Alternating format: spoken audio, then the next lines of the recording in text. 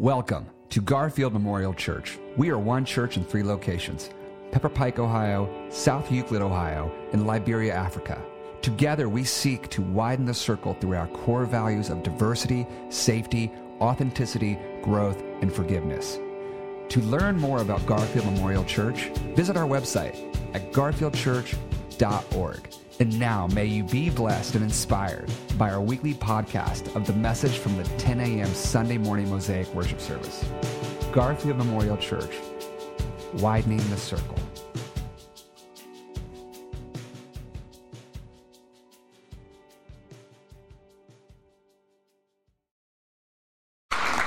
Good morning, and happy Mother's Day. Praise God for our moms. Specifically, I just want to say, I love you, Mommy. Okay, getting back on track. Please join me in reading from the book of Joshua, chapter 2, starting from verse 1, Rahab and the spies. Then Joshua, son of Nun, secretly sent 2 spies from Shittim. "Go, look over the land," he said, "especially Jericho." So they went and entered the house of the prostitute named Rahab and stayed there. The king of Jericho was told, "Look, some of the Israelites have come here tonight to spy out the land." So the king of Jericho sent his message to Rahab, "Bring out the men who came to you and entered your house, because they have come to spy out the whole land." But the woman had taken the 2 men and hidden them. She said, "Yes, the men came to me, but I didn't know where they had come from. At dusk, when it was time to close a city gate, they left. I don't know which way they went. Go after them quickly. You may catch up with them." But she had taken them up to the roof and hidden them under the stalks of flax she had laid out on the roof. So the men set out in pursuit of the spies on the road that leads to the fords of the Jordan. And as soon as the pursuers had gone out, the gate was shut. Before the spies lay down for the night, she went up on the roof and said to them, "I know that the Lord has given you this land, that a great fear of you has fallen on us, so that all who live in this country are melting in fear because of you. We have heard how the Lord dried up the water of the Red Sea for you when you came out of Egypt, and what you did to Sihon and Og, the 2 kings of Amorites, east of the Jordan, whom you completely destroyed. When we heard of it, our hearts melted in fear, and everyone's courage failed because of you. For the Lord your God is God, in heaven above and on earth below. Now then, please swear to me by the Lord that you will show kindness to my family, because I have shown kindness to you. Give me a sure sign that you will spare the lives of my father and mother, brothers and sisters, and all who belong to them, and that you will save us from death." "Our lives for your lives," the men assured her. "If you don't tell what we're doing, we will treat you kindly and faithfully when the Lord gives us the land." So she let them down by a rope through the window, for the house she lived in was part of the city wall. She said to them, "Go to the hills so the pursuers will not find you. Hide yourselves there for 3 days until they return, and then go your way." Now the men had said to her, "This oath you made us swear will not be binding on unless, when we enter the land, you will have tied this scarlet cord to the window through which you have let us down. And unless you have brought your father and mother, your brothers, and all your family into your house, if any of them go outside your house into the street, their blood will be on their own heads. We will not be responsible. As for those who are in the house with you, their blood will be on our head if a hand is laid on them. But if you tell what we are doing, we will be released from the oath you made us swear." "Agreed," she replied. "Let it be as you say." So she sent them away, and they departed. And she tied the scarlet cord in the window. May the Lord bless our hearing and response. Amen. Welcome and happy Mother's Day again. I am blessed with wonderful mothers in my life. I'm so thankful for the mothers in my life. My mom, of course, if you're watching, and I hope you are at some point, it's going to be out there on the internet forever. Please, Mom, happy Mother's Day. You've been a wonderful mom to me. My grandmothers were wonderful moms. I'm so thankful for them. I'm thankful for my wife's mom who lives with us and is here today. And my wife, who I'm thankful for, is a wonderful mother to our 2 children. Of course, she's not my mother, but if you press her just a little bit, she will tell you she has 3 children rather than 2.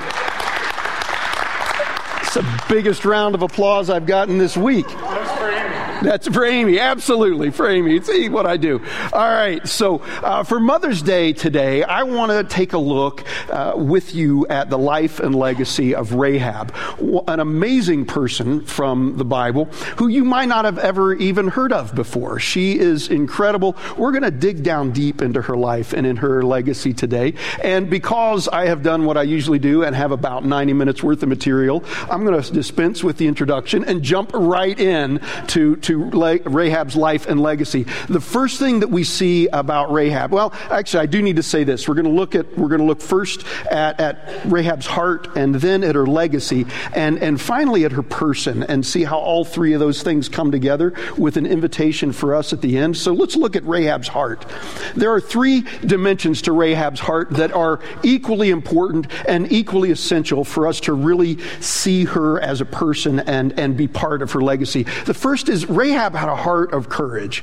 That one just jumps right off the page. Rahab had a heart of courage. To really see how much courage she had, we need to get our brains wrapped around the context of the story that Flora read here this morning.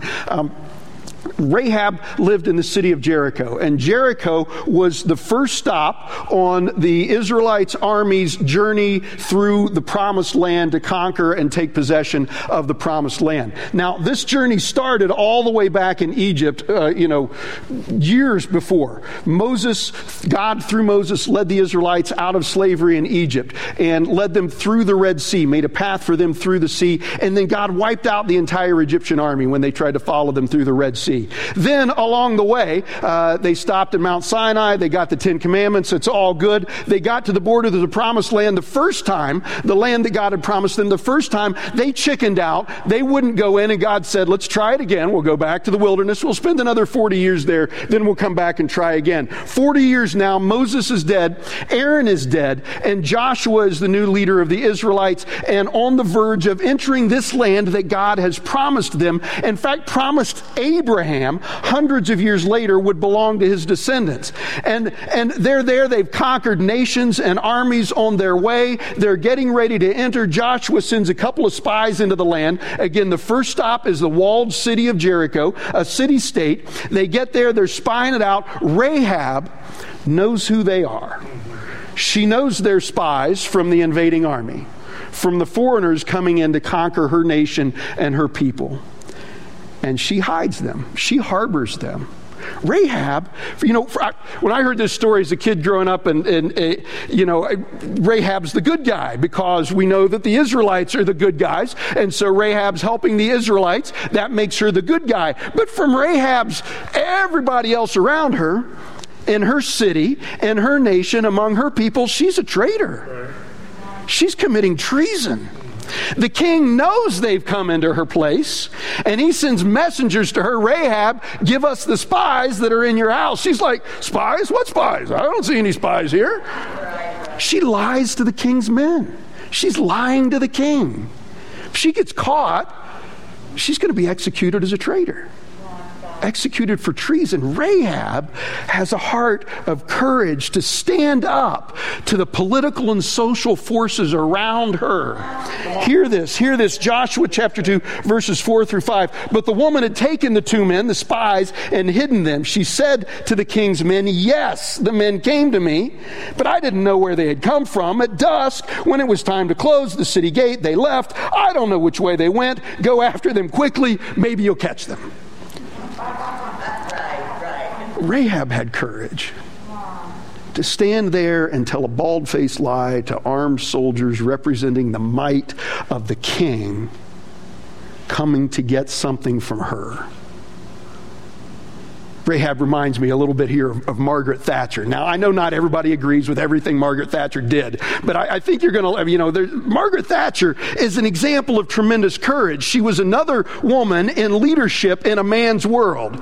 She was operating in a sphere that was almost entirely dominated by men. And she had this to say about her political career: when I'm out of politics, I'm going to run a business. I'll call it Rent a Spine. She had to have courage just to get to that position. And she thrived in that position. And she had little time or patience for people who lacked courage. Rahab had a heart of courage.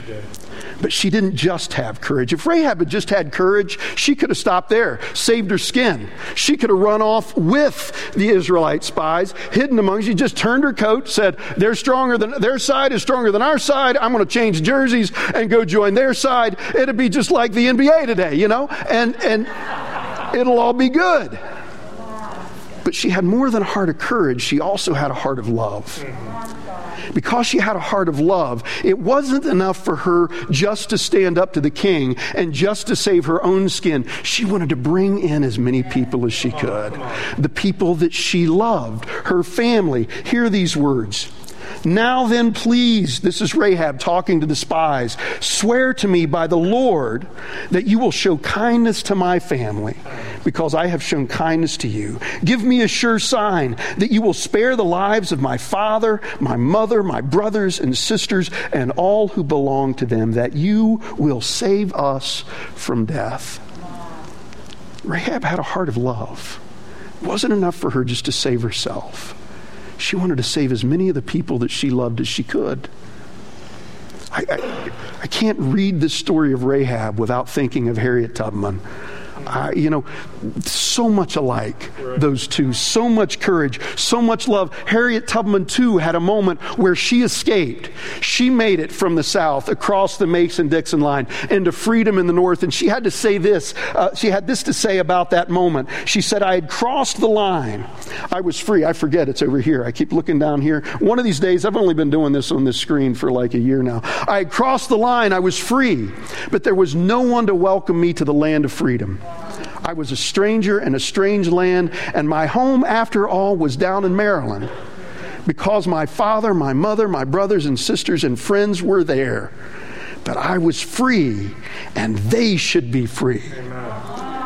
That's a heart of love. Not just that I should be free, but they should be free. It's not enough for me to arrive. I need to bring other people with me. It's not enough for me to escape. I need to bring other people into the kingdom of God. It's not enough. Rahab didn't just have a heart of courage, she had a heart of love. But she didn't just have a heart of courage and a heart of love. Having those two things together is powerful and dangerous. If you don't doubt me, watch WandaVision. Wanda Maximoff. I know, you're going, what's the man talking about? He's got Margaret Thatcher, Harriet Tubman, and Wanda Maximoff all in the first point. Wanda Maximoff. If you haven't watched it, you won't know what I'm talking about, but you can find it on Disney Plus and then you'll know. Wanda Maximoff, very powerful hero in the Marvel Cinematic Universe. But at the point of the story of WandaVision, she's lost her husband and lost her brother. She's lost everyone she's ever loved, and she's never had the children that she longed for. So out of love and courage, she enslaves an entire city so she can preserve her family. And it's kind of funny and weird in a TV show, but in real life it's not. And that happens all the time in real life. It's reflected in that saying, maybe you've heard it before, my four and no more. You know, as long as I got my family cared for, the rest of the world can go to hell. And we see that. We see that. People saying, I'm going to preserve my own. I'll take care of my own. The people across the road or across the tracks or on the other side of town or the other side of the world, they got their problems. Let them deal with them. I'm going to take care of my own. That's what love and courage will do. Because people that do that, they love their families. And they've got the courage to stand up to forces of evil that are out there, so long as it's protecting their family. But Rahab didn't just have a heart of love and a heart of courage. Rahab had a heart of discernment. And that changes everything. Because Rahab was not acting acting out of selfishness to preserve just the people she cared for from a stronger army. Rahab was acting to move herself and her family into God's movement and be part of what God was doing in the world. Did you hear that in what Flora read? Hear those words again from Joshua chapter 2. Rahab said to them, I know the Lord has given you this land. I know the Lord, Yahweh. She named their God. I know Yahweh has given you this land, and that a great fear of you has fallen on us, so that all who live in this country are melting in fear because of you. We have heard how Yahweh, your God, the God, dried up the water of the Red Sea for you when you came out of Egypt, and what you did to Sihon and Og, the two kings of the Amorites, east of the Jordan, whom you completely destroyed. When we heard of it, our hearts melted in fear, and everyone's courage failed because of you. But this is it. This next line, she sees that God is with them, that God's doing them, but she sees that God, this Yahweh, is much more than a territorial and tribal God who's just for the Israelites. For the Lord, your God, is God in heaven above and on the earth below. Rahab had a heart of discernment.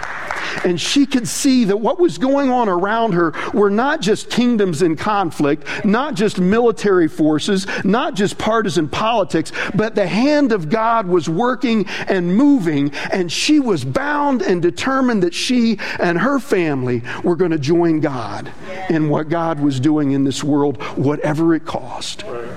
Whatever it cost. She had a heart of discernment.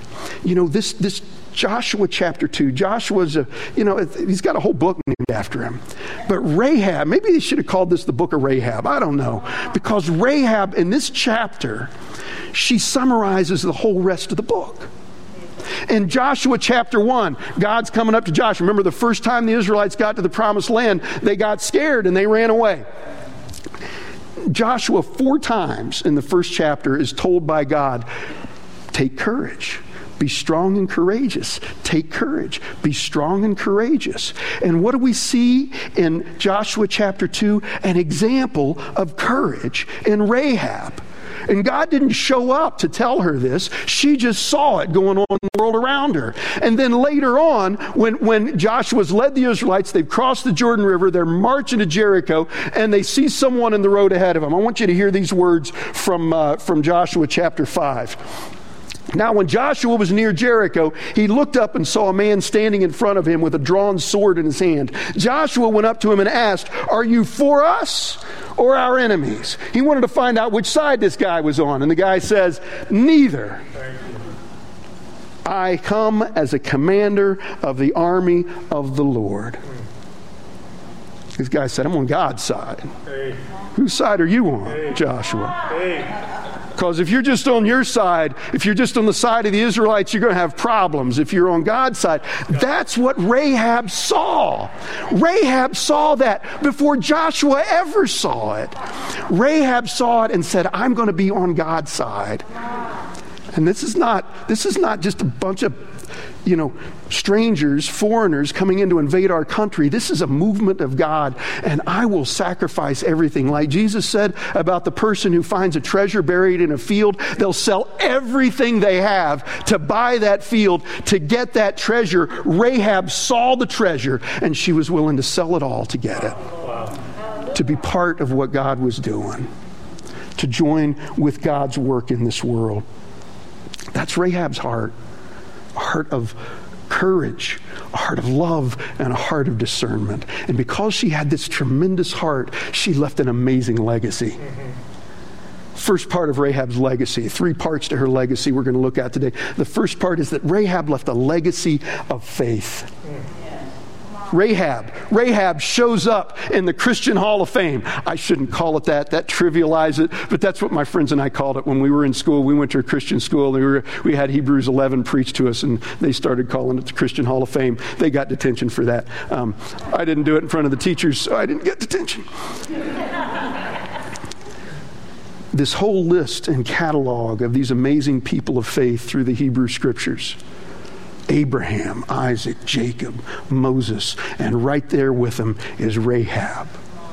Hebrews chapter 11, verse 31 says, by faith, the prostitute Rahab, because she welcomed the spies, was not killed with those who were disobedient. Rahab left us a legacy of faith. See, faith is so much more. Faith is so much more than just believing.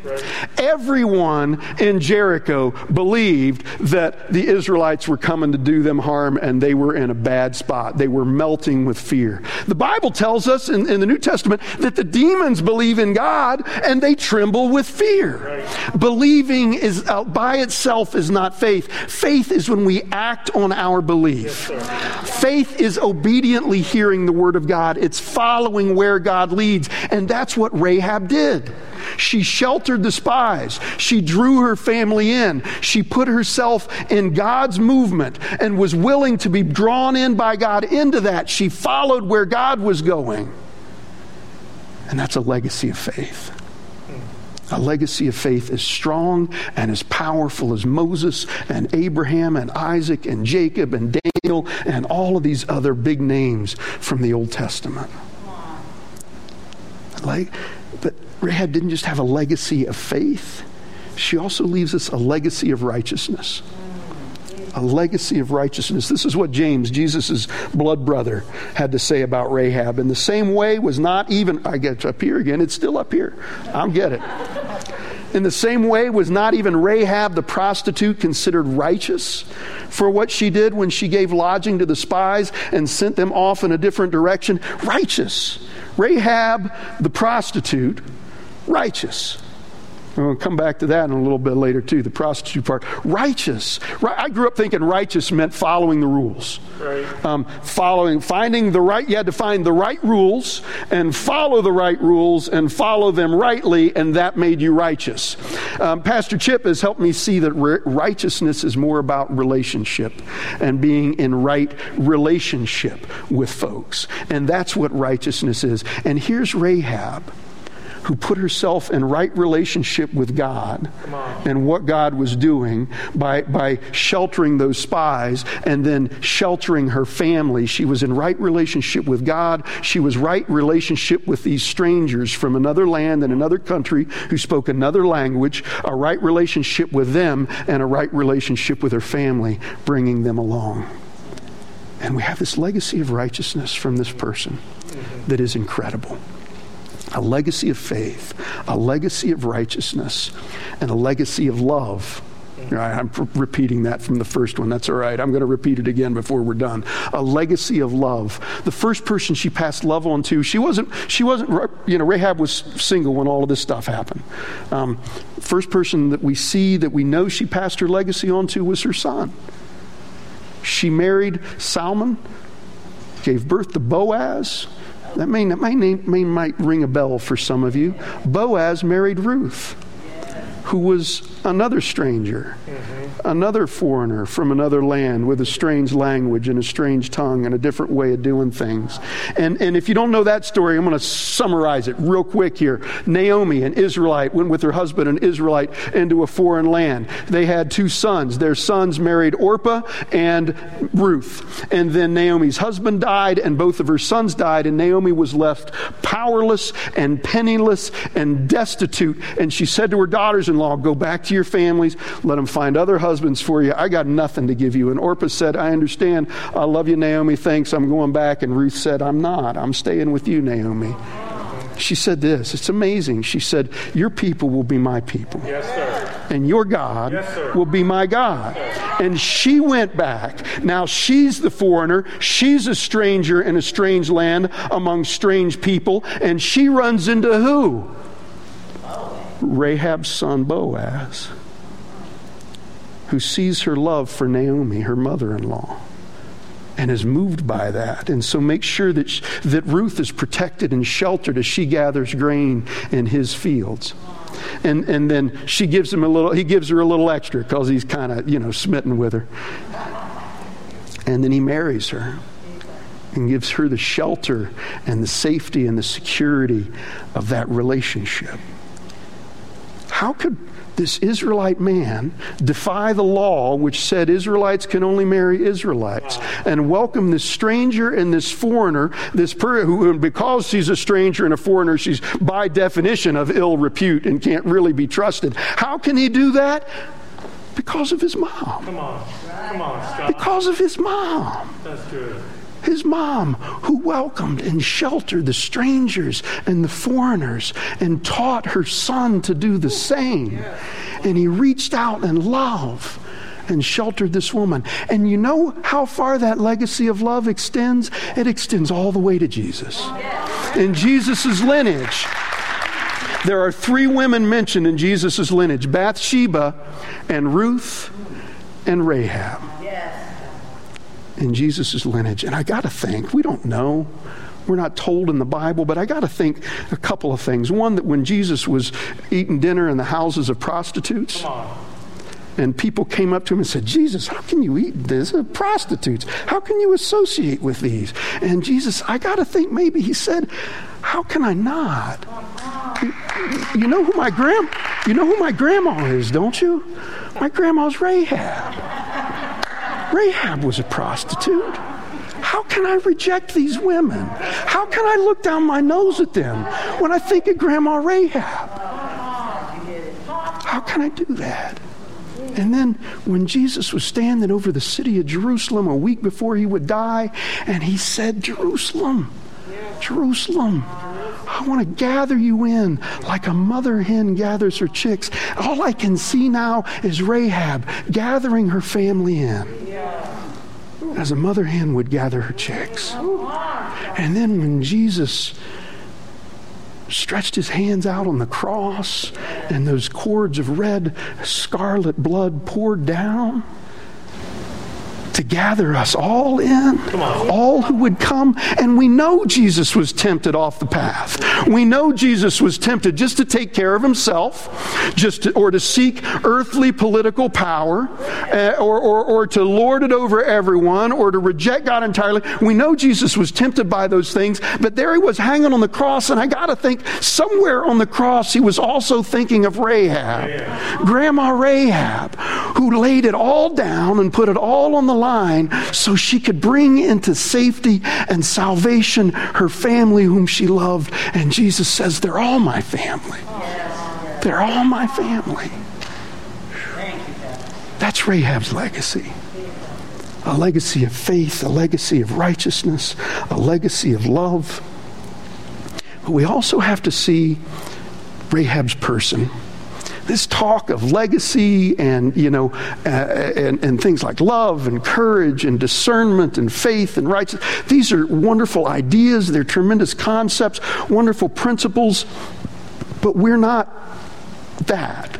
We're not principles. We're not concepts. We're people. We have bodies. Our bodies matter. We are enfleshed spirits. What we do with our bodies, where we put our bodies, with whom we put our bodies, it matters. Our bodies matter. And so let's take a look at Rahab's person, this concrete person. And the first thing we see is that Rahab is a woman. She is a woman in a man's world. Well, she's a woman in God's world but the men think it's a men's world. She's property. She's at the mercy of men around her. She is treated as if her life only is relevant to the extent it supports men around her and services men around her and serves men around her. She is a woman, powerless at the bottom of the social scale. And yet here she is with this legacy that she is leaving. She's not just a woman, she's a young woman. She's a young woman. She doesn't even have the asset of years, the gray hair and the wrinkled skin that mark her as a person of experience and wisdom whose others can rely on. She's a young woman. She might have been a teenager. She might have been in her early 20s. We don't know for sure. We know she was young. She was a young in a time when age, we have a kind of a celebration of youth these days in a weird way. We do and we don't, but, she was in a day when how old you were mattered. Yeah. And she wasn't old. Yeah. She was young. She was a woman. She was a young, single woman. We do this in our culture too. I know other cultures do it. We do this in our culture. We send this impression, either explicitly or implicitly, that you're not really grown up and you don't really matter until you're married and have kids. We do that. We marginalize single people in our culture. And yeah, the church does it a lot, And here's Rahab. She's not married. The stuff that got her listed in the book of Hebrews and the stuff that James was referring to all happened when she was single. Yet later she got married. She had Boaz. Awesome. But these acts of courage and faith and discernment were acts by a young, single woman that led to the salvation of her family and a ripple effect through thousands and thousands of years of history. That's good. She was a young, single woman prostitute. Let that sink in for just a minute. She was a prostitute. Religious folks don't like to deal with this kind of stuff. Right. We like to gloss it over. If you go back and read the Talmudic writings, the commentaries on the ancient Hebrew scriptures, they didn't like this. They didn't like this. And so they changed Rahab from a prostitute to an innkeeper. They sanitized her. All right? And then they idealized her. They said she was one of the 3 most beautiful women in history. 3 or 4. I always get number. Math's not my strong suit. She was one of the, right up there with Ruth and Esther and some other person whose name I can't remember. And then there was Rahab, one of the 4 most beautiful women in history. They idealized her. And then they demonized her. And they said, she's so beautiful, a man can't even mention her name without falling into lust. You see what they did to this woman of such courage and discernment and faith and love?